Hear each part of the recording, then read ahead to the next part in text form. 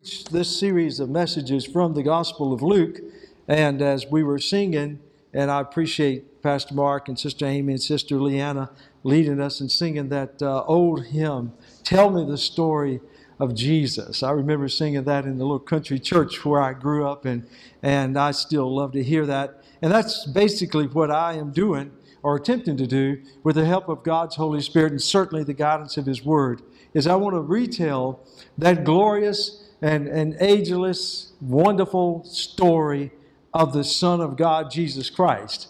The gospel, it means good news. And in the story of Jesus, it's all about good news to those of us who were lost in sin and walking in the darkness of rebellion against God.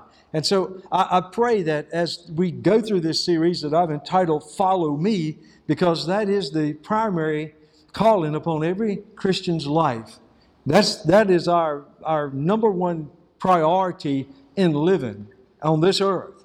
Not to get rich, not to be popular, not to accumulate a lot of things. It's not to get a name for ourselves. We are here by the grace of God to follow Jesus Christ by faith. And in doing so, to bring glory to God through the way that we follow Christ and live our lives. And so as we look at chapter 9 in the Gospel of Luke, we'll be continuing this story that we begun a couple Sundays ago in chapter 9. And in fact, I will just point out to you, if you were one of those people that have a hard copy Bible and you've got more than one ribbon, you may want to examine, because I'll be looking at some of the parallel passages from the parallel Gospels of Matthew and Mark that tell different perspectives of the same portion of the story. And it helps to kind of fill in the blanks and actually make it even more fulfilling. So if you're doing that, you may want to mark your place at Matthew chapter 17, and you'll see similar accounts there in Matthew 17 verses 14 through 23, and then also in Matthew 18 verses 1 through 5. Then in the Gospel of Mark, you'll find the parallel version in chapter 9 of Mark 9 verses 14 through 41. And we'll be maybe making references to those two parallel versions of this glorious story of Christ. You know, several days ago, I was making my rounds to the hospitals, and on this particular day, I had a pretty tight schedule. And so I was trying to keep things moving along so that I could meet my obligations for meetings and things like that for the day. And I pulled into the parking lot at Baptist Hospital, which is always an adventure in and of itself. And I could tell from the moment that I pulled through the gates that lifted up that this was going to be a challenge, because there were cars backed up almost to the gate, which tells me this parking lot is about full. And so here I am watching my watch, and the time is ticking, and I'm following very slow people who have a difficult time navigating through that maze we call a parking deck. And so finally, after driving around and around and around, I found a space, finally. And so I quick pulled my car into that parking space, and I walk fast. Jan's always after me because I always walk ahead of her. But so I was walking through the parking deck at a good clip. I was clippity-clop, not actually, but in my mind. And so making my way as fast as I could to get to the entrance of the hospital. And as I was approaching the stairwell, there's several steps that lead down to the main entrance from the parking deck. Lo and behold, there was a lady, and she was walking down the steps, and right beside of her was a little girl. And the girl was probably about 10, 11 years old. And here I am. I'm going 90 miles an hour walking, and then all of a sudden they're going 2 miles an hour going down the steps. And I'm trying to be Christian about this thing. I didn't push anybody, and so but I'll have to confess I was perturbed, because I really wanted to get past them, and there was no room. And so I'm one step, then two step, and I'm thinking And so finally, as they got to the last step and stepped off, I found a space that I could scoot past them. And so like Speedy Gonzales, I wheeled past them, but then out of the corner of my eye, I looked to my right, and I couldn't help but notice this little girl had an obviously crippled foot. Her foot was almost perpendicular to her leg, or right angle. And I all of a sudden saw it right there unfold before me.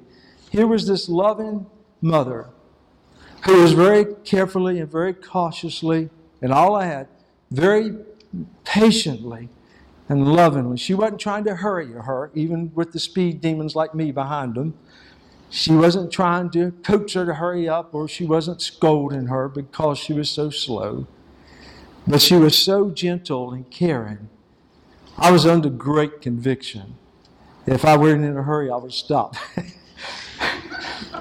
But I did. I was convicted in my heart when I saw the love and patience of this mother.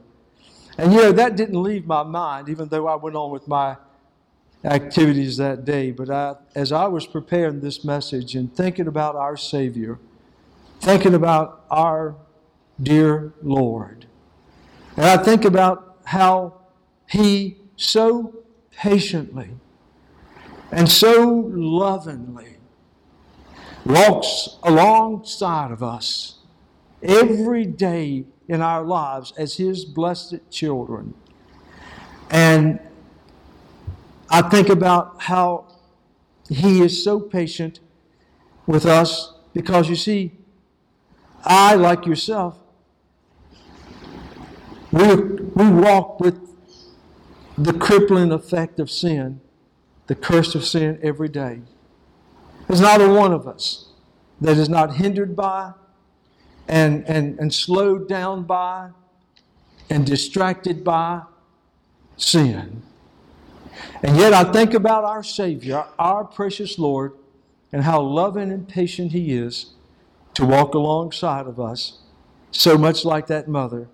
As we look at Luke's Gospel, chapter 9, I'll remind you, a couple Sundays ago, I brought the message of Jesus and His 3 disciples. He selected to go with Him up to the top of a high mountain. We call it the Mount of Transfiguration. There, Peter, James, and John, unlike any other human on the face of the earth, witnessed not only Jesus' communion with 2 of the great giants of faith from the Old Testament, Moses and Elijah, there, who appeared on that mountaintop and were talking with Jesus about His impending date with destiny and death on the cross in Jerusalem.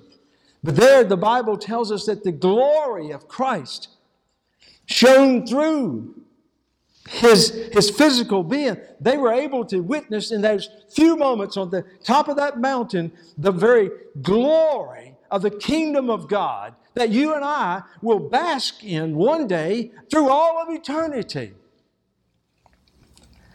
And so now in Luke's Gospel, chapter 9, picking up in verse 37, they're coming down from the mountain, and oftentimes we have mountaintop experiences as Christians in our lives, and sooner or later we have to come down off of the mountain, don't we? Whether that be a wonderful, glorious worship experience, or powerful Bible study, or maybe God working in a miraculous way and we're up on the top of the spiritual mountain, sooner or later we come down. And so I want you to see a couple of things about our wonderful Lord. And I do pray as we tell the story of Jesus, maybe there's someone here today that has never walked through a gospel, one of the gospel, and had the story unfold for you. Or maybe you've read through the gospel before, but I promise you with an open heart and an open mind, the Lord will say something to you. He'll reveal something to you that is new and different about this precious Son of God, our Savior, our Lord, that will endear you to Him even more. That's the purpose of this series. So as we begin there in verse 37, the first thing I want you to see is our Lord patiently enhances our faulty faith. Our Lord patiently enhances our faulty faith. Look in verse 37. Now it happened on the next day, when they had come down from the mountain, that would be Jesus, Peter, James, and John, that a great multitude met Him, And I'll stop there because in Mark's Gospel, chapter 9, it says that when Jesus got down there with Peter, James, and John, they found the other disciples embroiled in an argument with some scribes. So that's going on. Suddenly, verse 38, suddenly a man from the multitude cried out, saying, "Teacher, I implore you, look on my son, for he is my only child." Do you remember how we saw Luke puts emphasis on only children? Remember when Jesus and the multitude went into the town of Nain, a small town there in Galilee, and there was a procession coming out, a funeral procession, and how they were carrying the body of a young man. And Luke made sure that we understood that not only was this the widow's son, but this was her only son. Do you remember in chapter 8 when Jesus encountered Jairus, the leader of the synagogue, and there we're told that this daughter of Jairus's that was sick nearly to death, that was his only child. And I think it's interesting that here a man approaches Jesus out of the multitude and he implores the Lord to look on his son, for he is my only child. The desperateness of the situation is enhanced by the fact that it's just not just one of the children, but the only child, my only son. And we think about God giving his only begotten son on that cross. This is almost like a foreshadowing of what God was going to do when he sent his own son to the cross to die for you and me. Look in verse 39. And behold, a spirit seized him, talking about a demonic spirit seizing the boy. And he suddenly cries out. It convulses him so that he foams at the mouth and bruises him. It departs from him with great difficulty. So I implored your disciples to cast it out, but they could not. Then Jesus answered and said, "O faithless and perverse generation, how long shall I be with you and bear with you? Bring your son here." And as he was still coming, the demon threw him down and convulsed him. Then Jesus rebuked the unclean spirit, healed the child, and gave him back to the father. You know, Jesus' apostles had experienced two mountaintop experiences, if you will, spiritually speaking. If you look back in this same chapter in verse 1, we remember that Jesus had dispatched his disciples to go out and he gave them power over the authority of demons, all demons, it says in verse 1. And then he also gave them power to heal diseases. And they went. And in verse 6, it tells us that they came back and they had gone out and they had fulfilled this mission. So all the disciples have had this mountaintop experience of being in the power of God in casting out demons and healing the sick. And then, as we saw last time, in verse 28 on, Jesus had taken Peter, James, and John on top of this high mountain where they had experienced the glory of Christ in the presence of Moses and Elijah. So the disciples are coming right off of a mountaintop experience of being lifted up and having experienced the power of Christ surging through them. And now all of a sudden, we're told they're not able to cast this demon out.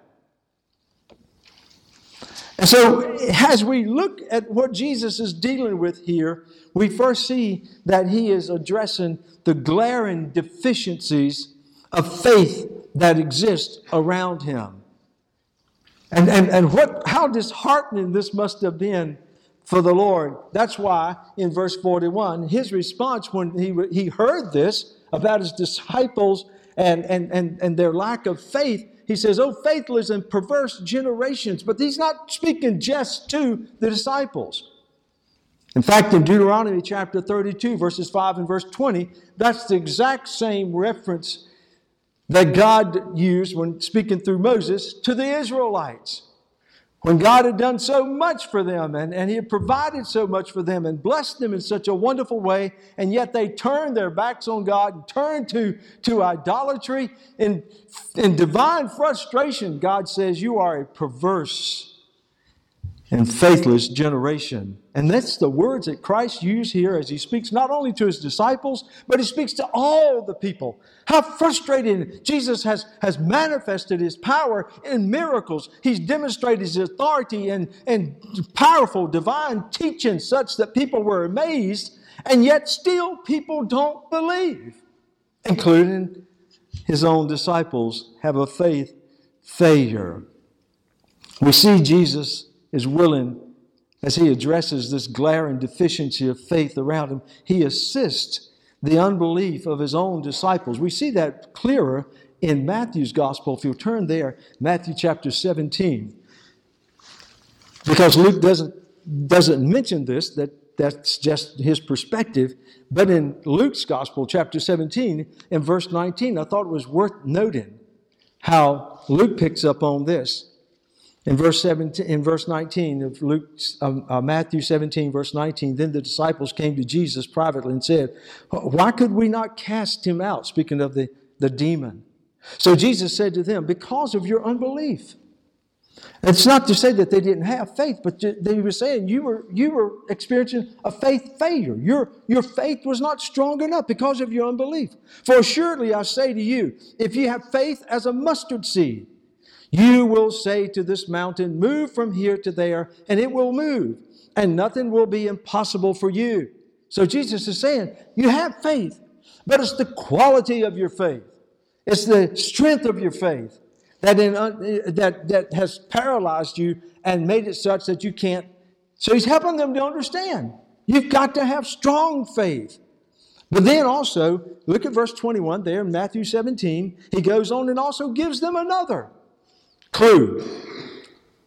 He says, however, this kind, and he's speaking of this particular demon, because as you think about in the scriptures, there are references to where different demons have different levels of power. I think about in the book of Daniel, when Daniel was praying and God sent an angel to come to bring the message to Daniel. You may recall that particular angel was hindered in getting to Daniel because he encountered a more powerful fallen angel demon, the demon of Persia, that interfered with his coming to Daniel. And so God had to dispatch a stronger angel, Michael, to come and take care of this stronger demon. So Jesus is saying, first of all, your faith needs to be strong and concentrated.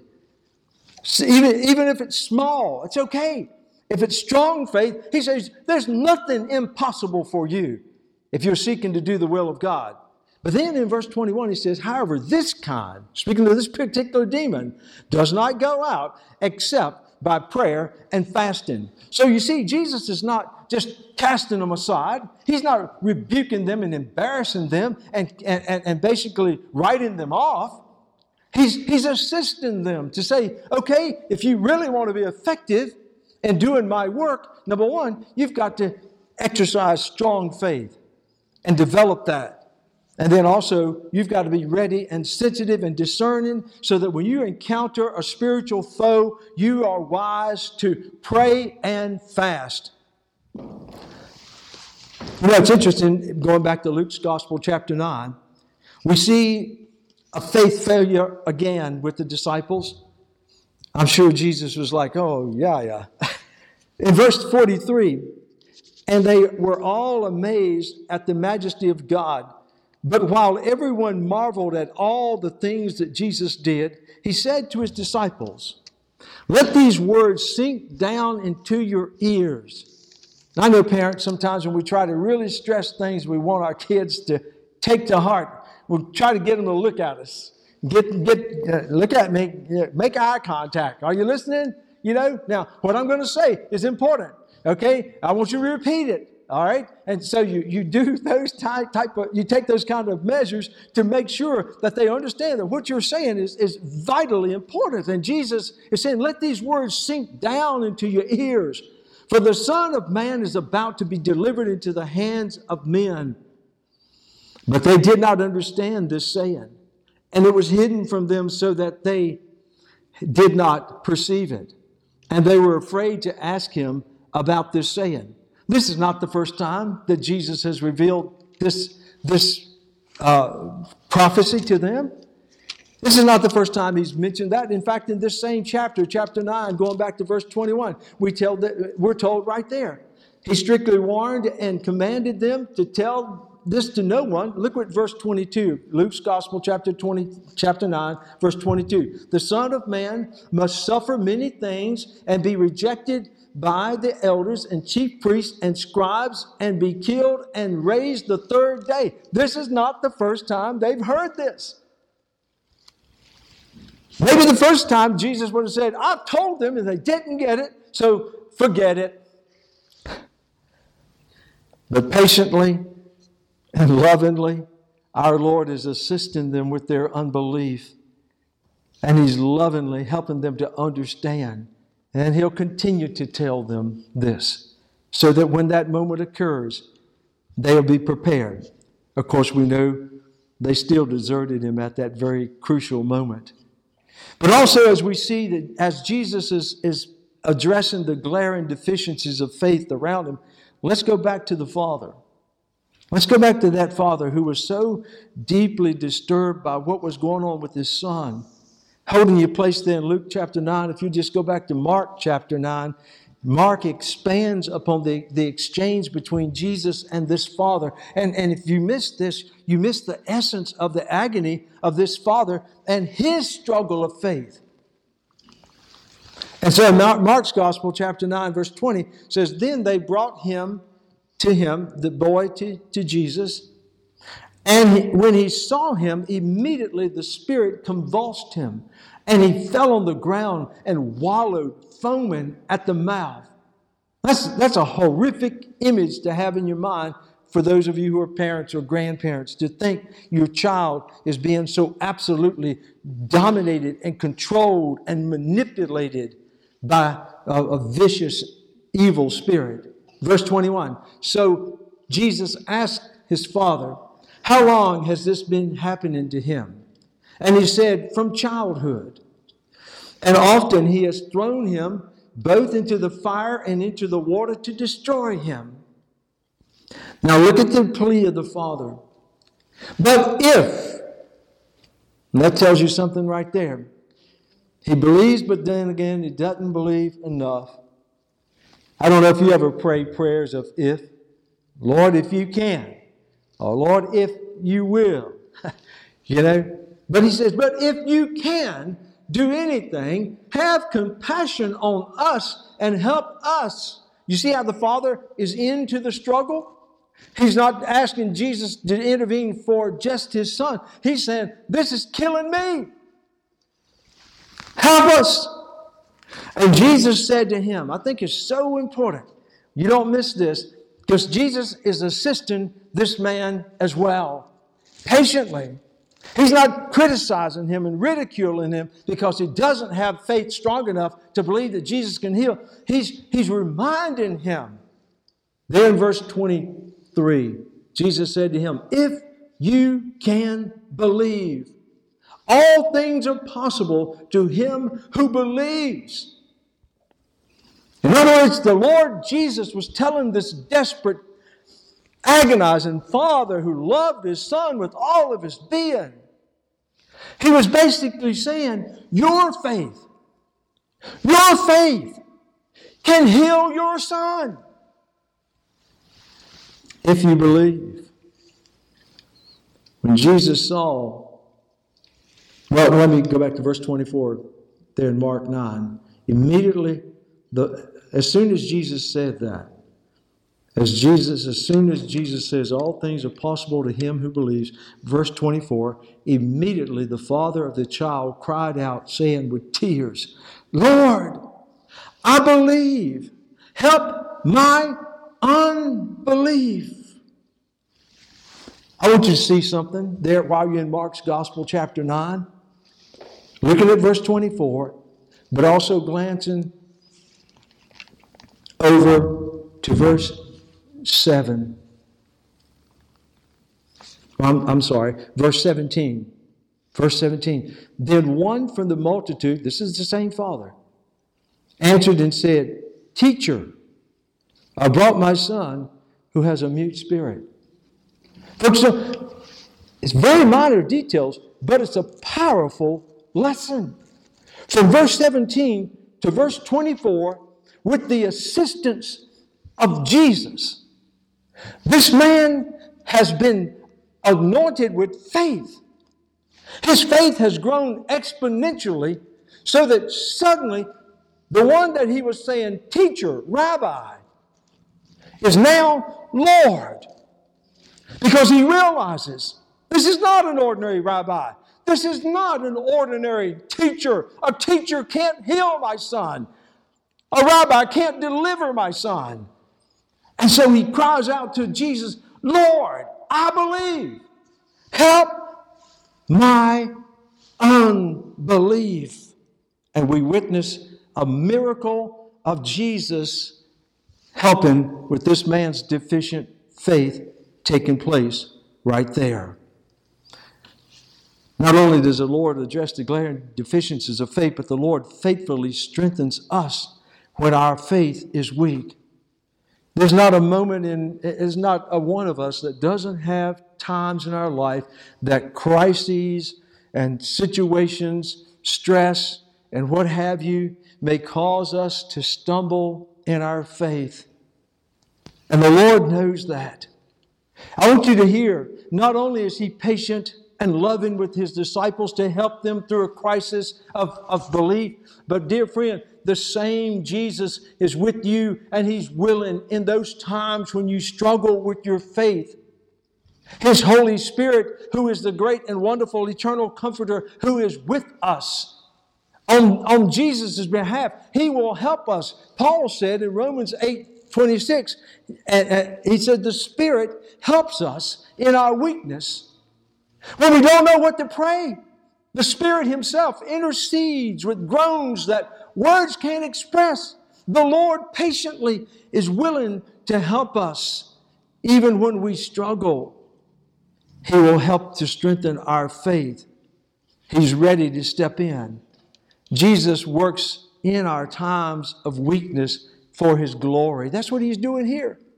As He's encouraging His disciples, as He's encouraging this desperate father. Listen, when it's all said and done and His disciples are stronger in their faith, and this man has faith, saving faith now, and faith to believe that Jesus can do anything, that God can do anything. Listen, Jesus and God get the glory. I guess I should say God gets His glory through Jesus, through this episode. But not only that, but Jesus also works through our weaknesses for His glory.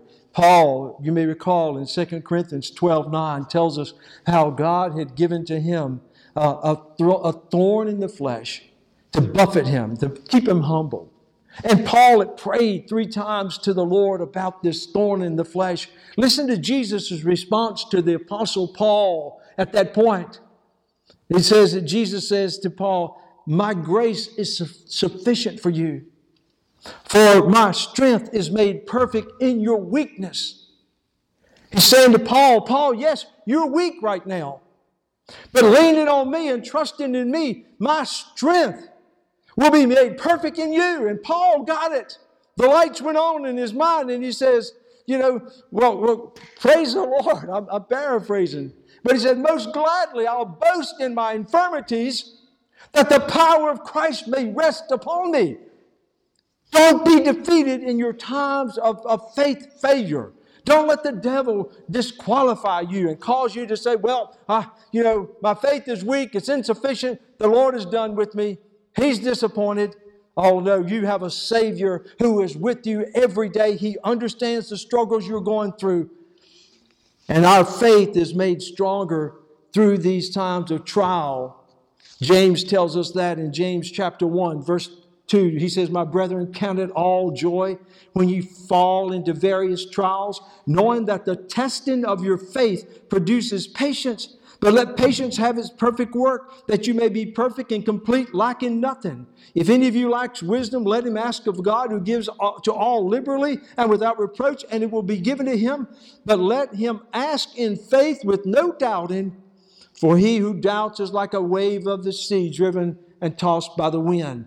Listen, when we face trials, when we face these times of difficulty, challenges. Listen, it's not a time to throw up our hands and raise a white flag and say, oh, well. Listen, realize the Scripture tells us that those times of trial where your faith is being tested, they're there for a purpose. The Lord is walking right alongside of you, and He's saying, keep trusting in me. Keep looking to me. Trust in the Lord with all your heart, and lean not upon your own understanding, but in all your ways acknowledge Him, and He'll make your path straight. Listen, God wants us to have bold faith when we come before Him. I think about in Hebrews, in chapter 4, where in the book of Hebrews, chapter 4, verse 16, he says, let us therefore come boldly to the throne of grace, that we may obtain mercy and find grace to help in the time of need. How do we get that kind of boldness? How do we get that kind of confidence to walk into the very throne room of God and to speak on terms of a relationship in which you call Him Father? How is it possible that you and I can come right into the throne room of God's marvelous grace and make our petitions as we do when we offer our prayers of supplication? I'll tell you, because our faith has been strengthened through our trials. Our Lord patiently enhances our faulty faith, but as we move along with this story, I want you to also see, beginning in verse 46 in chapter 9 of Luke, I want you to see also that our Lord patiently exposes our sinful pride. I know pride's a hard thing for us to deal with, but it was a hard thing for His disciples to deal with. And I think it's interesting that we see this story revealed here in verse 46. Look with me, chapter 9 of Luke, verse 46. Then a dispute arose among them, His disciples, as to which of them would be the greatest. And Jesus, perceiving the thoughts of their hearts, took a little child and set him by him, and said to them, whoever receives this little child in my name receives me, and whoever receives me receives him who sent me. For he who is least among you will be great. Jesus, again, patiently working with His disciples, helping them to see the danger of pride. You know, the Scripture tells us, the Old Testament and New Testament, about the danger of sinful pride.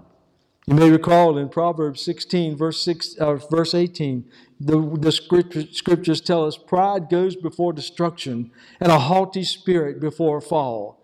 Better to be a humble spirit with the lowly than to divide the spoil with the proud. We know that this is also picked up also in James chapter 4, when he's quoting from Proverbs again, but this is what James says in James chapter 4, verse 6. He says, but he gives more grace. Therefore, he says, God resists the proud and gives grace to the humble. Quoting from Proverbs 3:34. Now, this issue of pride is beginning to surface, and Jesus, first of all, confronts the depravity of their thinking about one another. The first element of their pride was how they looked at one another. This is not the first time, and this is not the last time these disciples would struggle with this. I think it's interesting because when you look in Mark's Gospel, chapter 9, verse 33, again, Mark expands on this a little bit. He says in verse 33 of chapter 9 of the Gospel of Mark, then he came to Capernaum. And that's important because that's where Peter's residence was. That's kind of like his home base. Then he came to Capernaum, and when he was in the house, Dr. John MacArthur in his commentary suggested that this very well could have been Simon Peter's house. Sometimes they would go there. You remember the time that Jesus healed Peter's mother-in-law. They were there. But anyway, they were in this house, and he asked them, what was it you disputed among yourselves on the road? But they kept silent. For on the road they had disputed among themselves who would be the greatest. So you see the context here. They had been walking behind Jesus all the way to Capernaum, and they're arguing. Maybe Peter and James and John are saying, you guys are, you're secondary. You know, you're just the second string disciples because, hey, we've been up on the mountain. You know, we saw Jesus and we saw Moses and Elijah. We're the number ones. You know, that kind of thing could have been going on. Maybe the comparisons of trade or things like that, or different things that they had done. But anyway, there was this dispute going on, and Jesus had asked them, what is it you're talking about? Did he really need information? I think he was giving them a chance to confess. And verse 35, and he sat down, called the 12, and said to them, if anyone desires to be first, he shall be last of all and servant of all. Now, later Jesus will say that something similar to this in Matthew's Gospel, chapter 20, when he says, those of you, talking to his disciples, if you desire to be great in the kingdom of God, those who desire to be great will be your servant.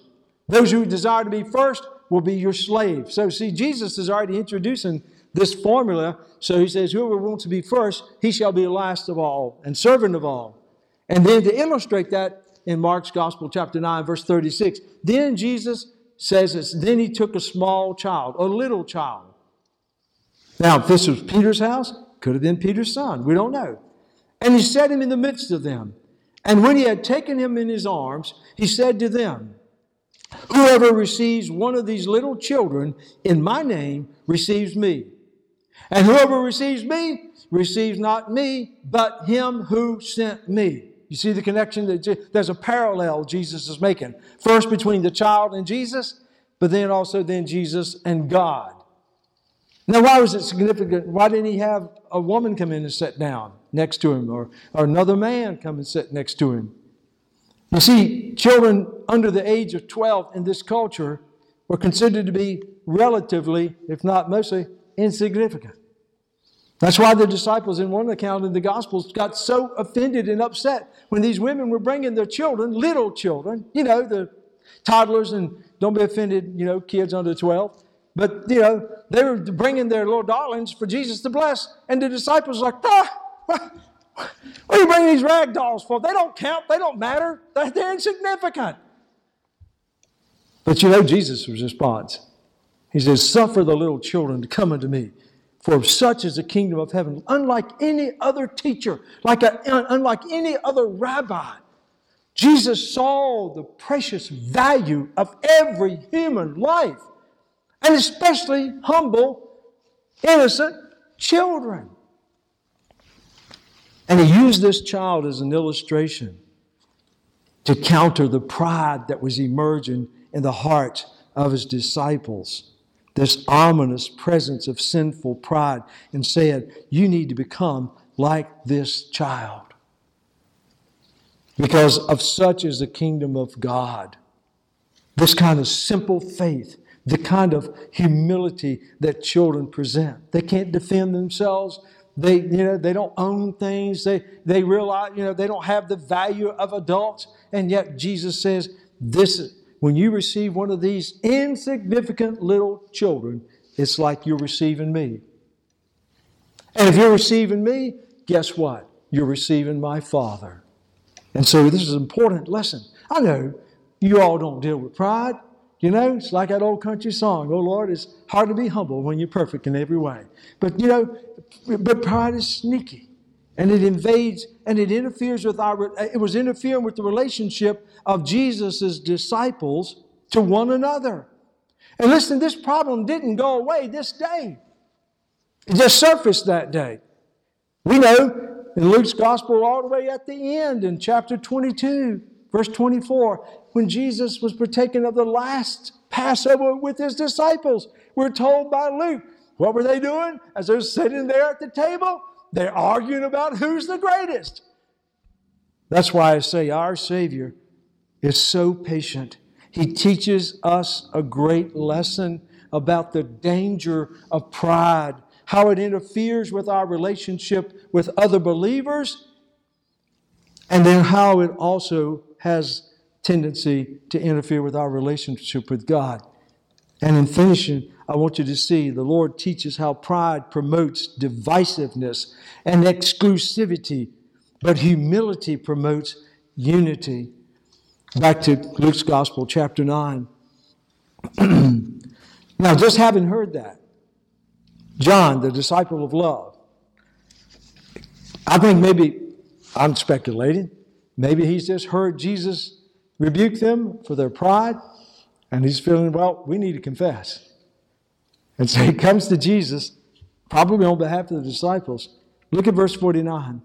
Then John, mind you, this is John that just had the 2 mountaintop experiences. Then John answered and said, Master, we saw someone casting out demons in your name.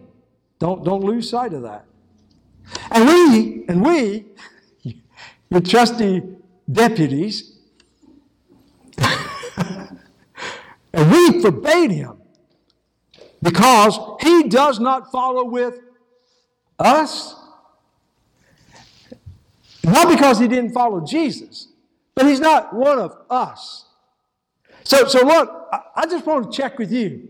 I hope it was all right. We kind of took it upon ourselves. We saw this renegade out there who was casting out demons, not like the heretical sons of Sceva that we learn about in the book of Acts, who were trying to cast out demons in the name of the Jesus that Paul preaches. Folks, that's pretty removed.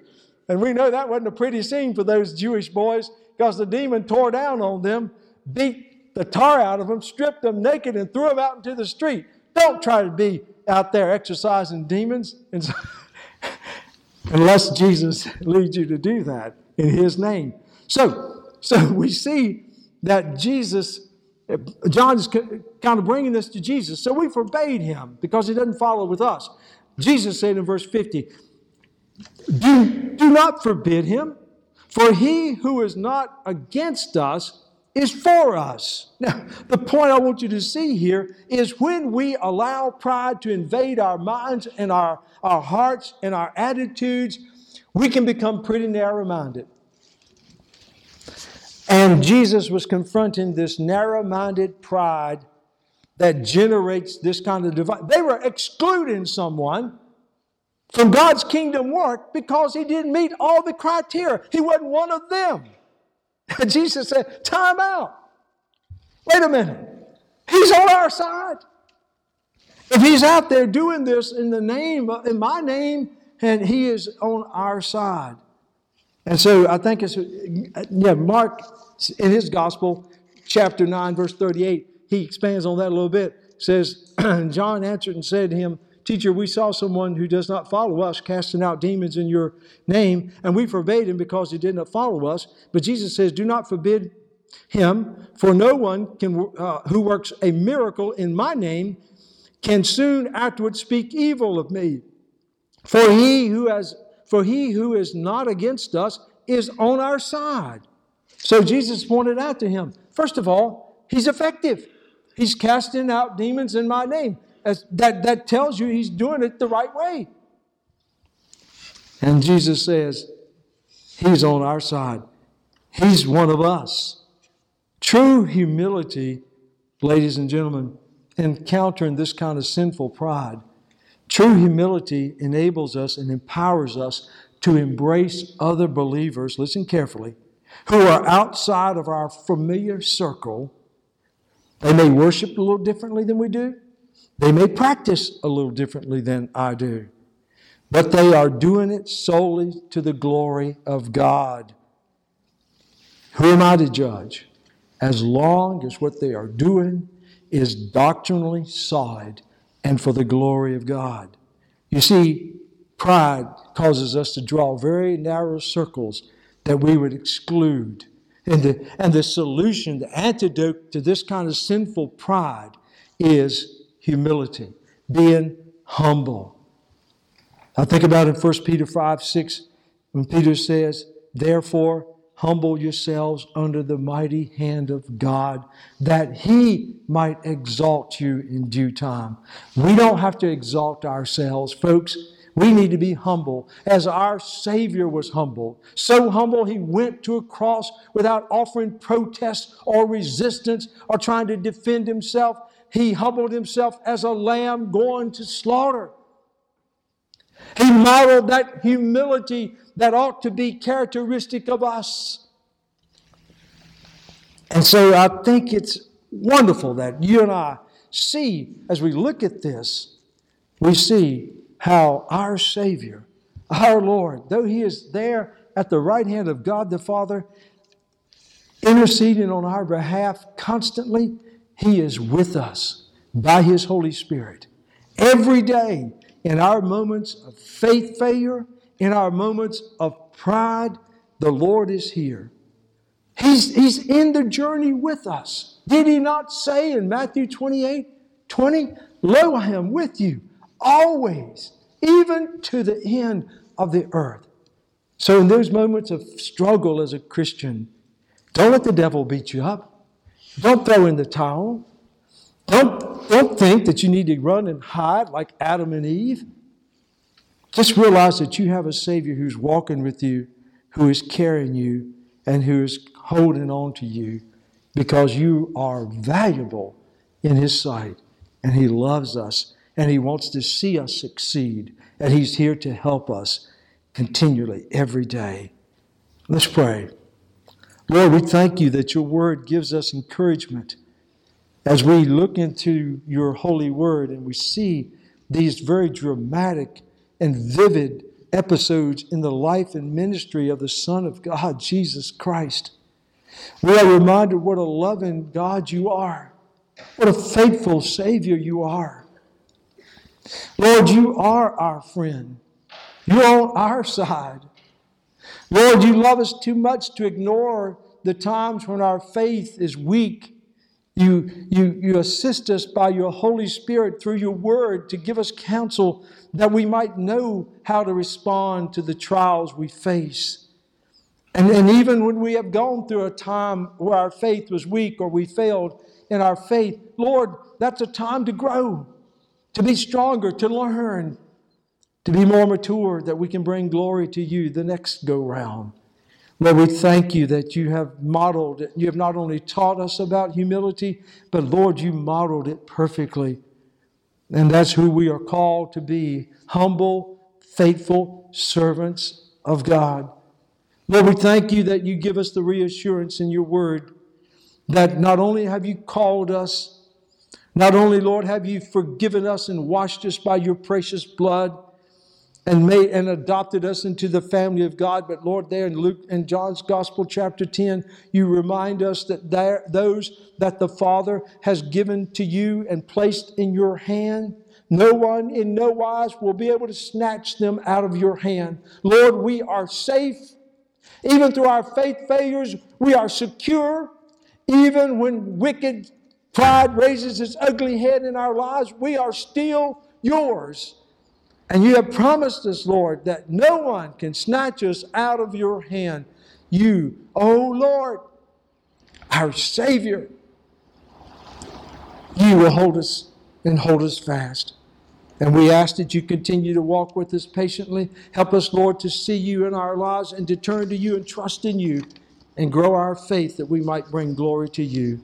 And we thank you for your faithfulness and your love and your patience with these precious ones that you call your children. And we give you all the glory. In Jesus' name we pray. Amen.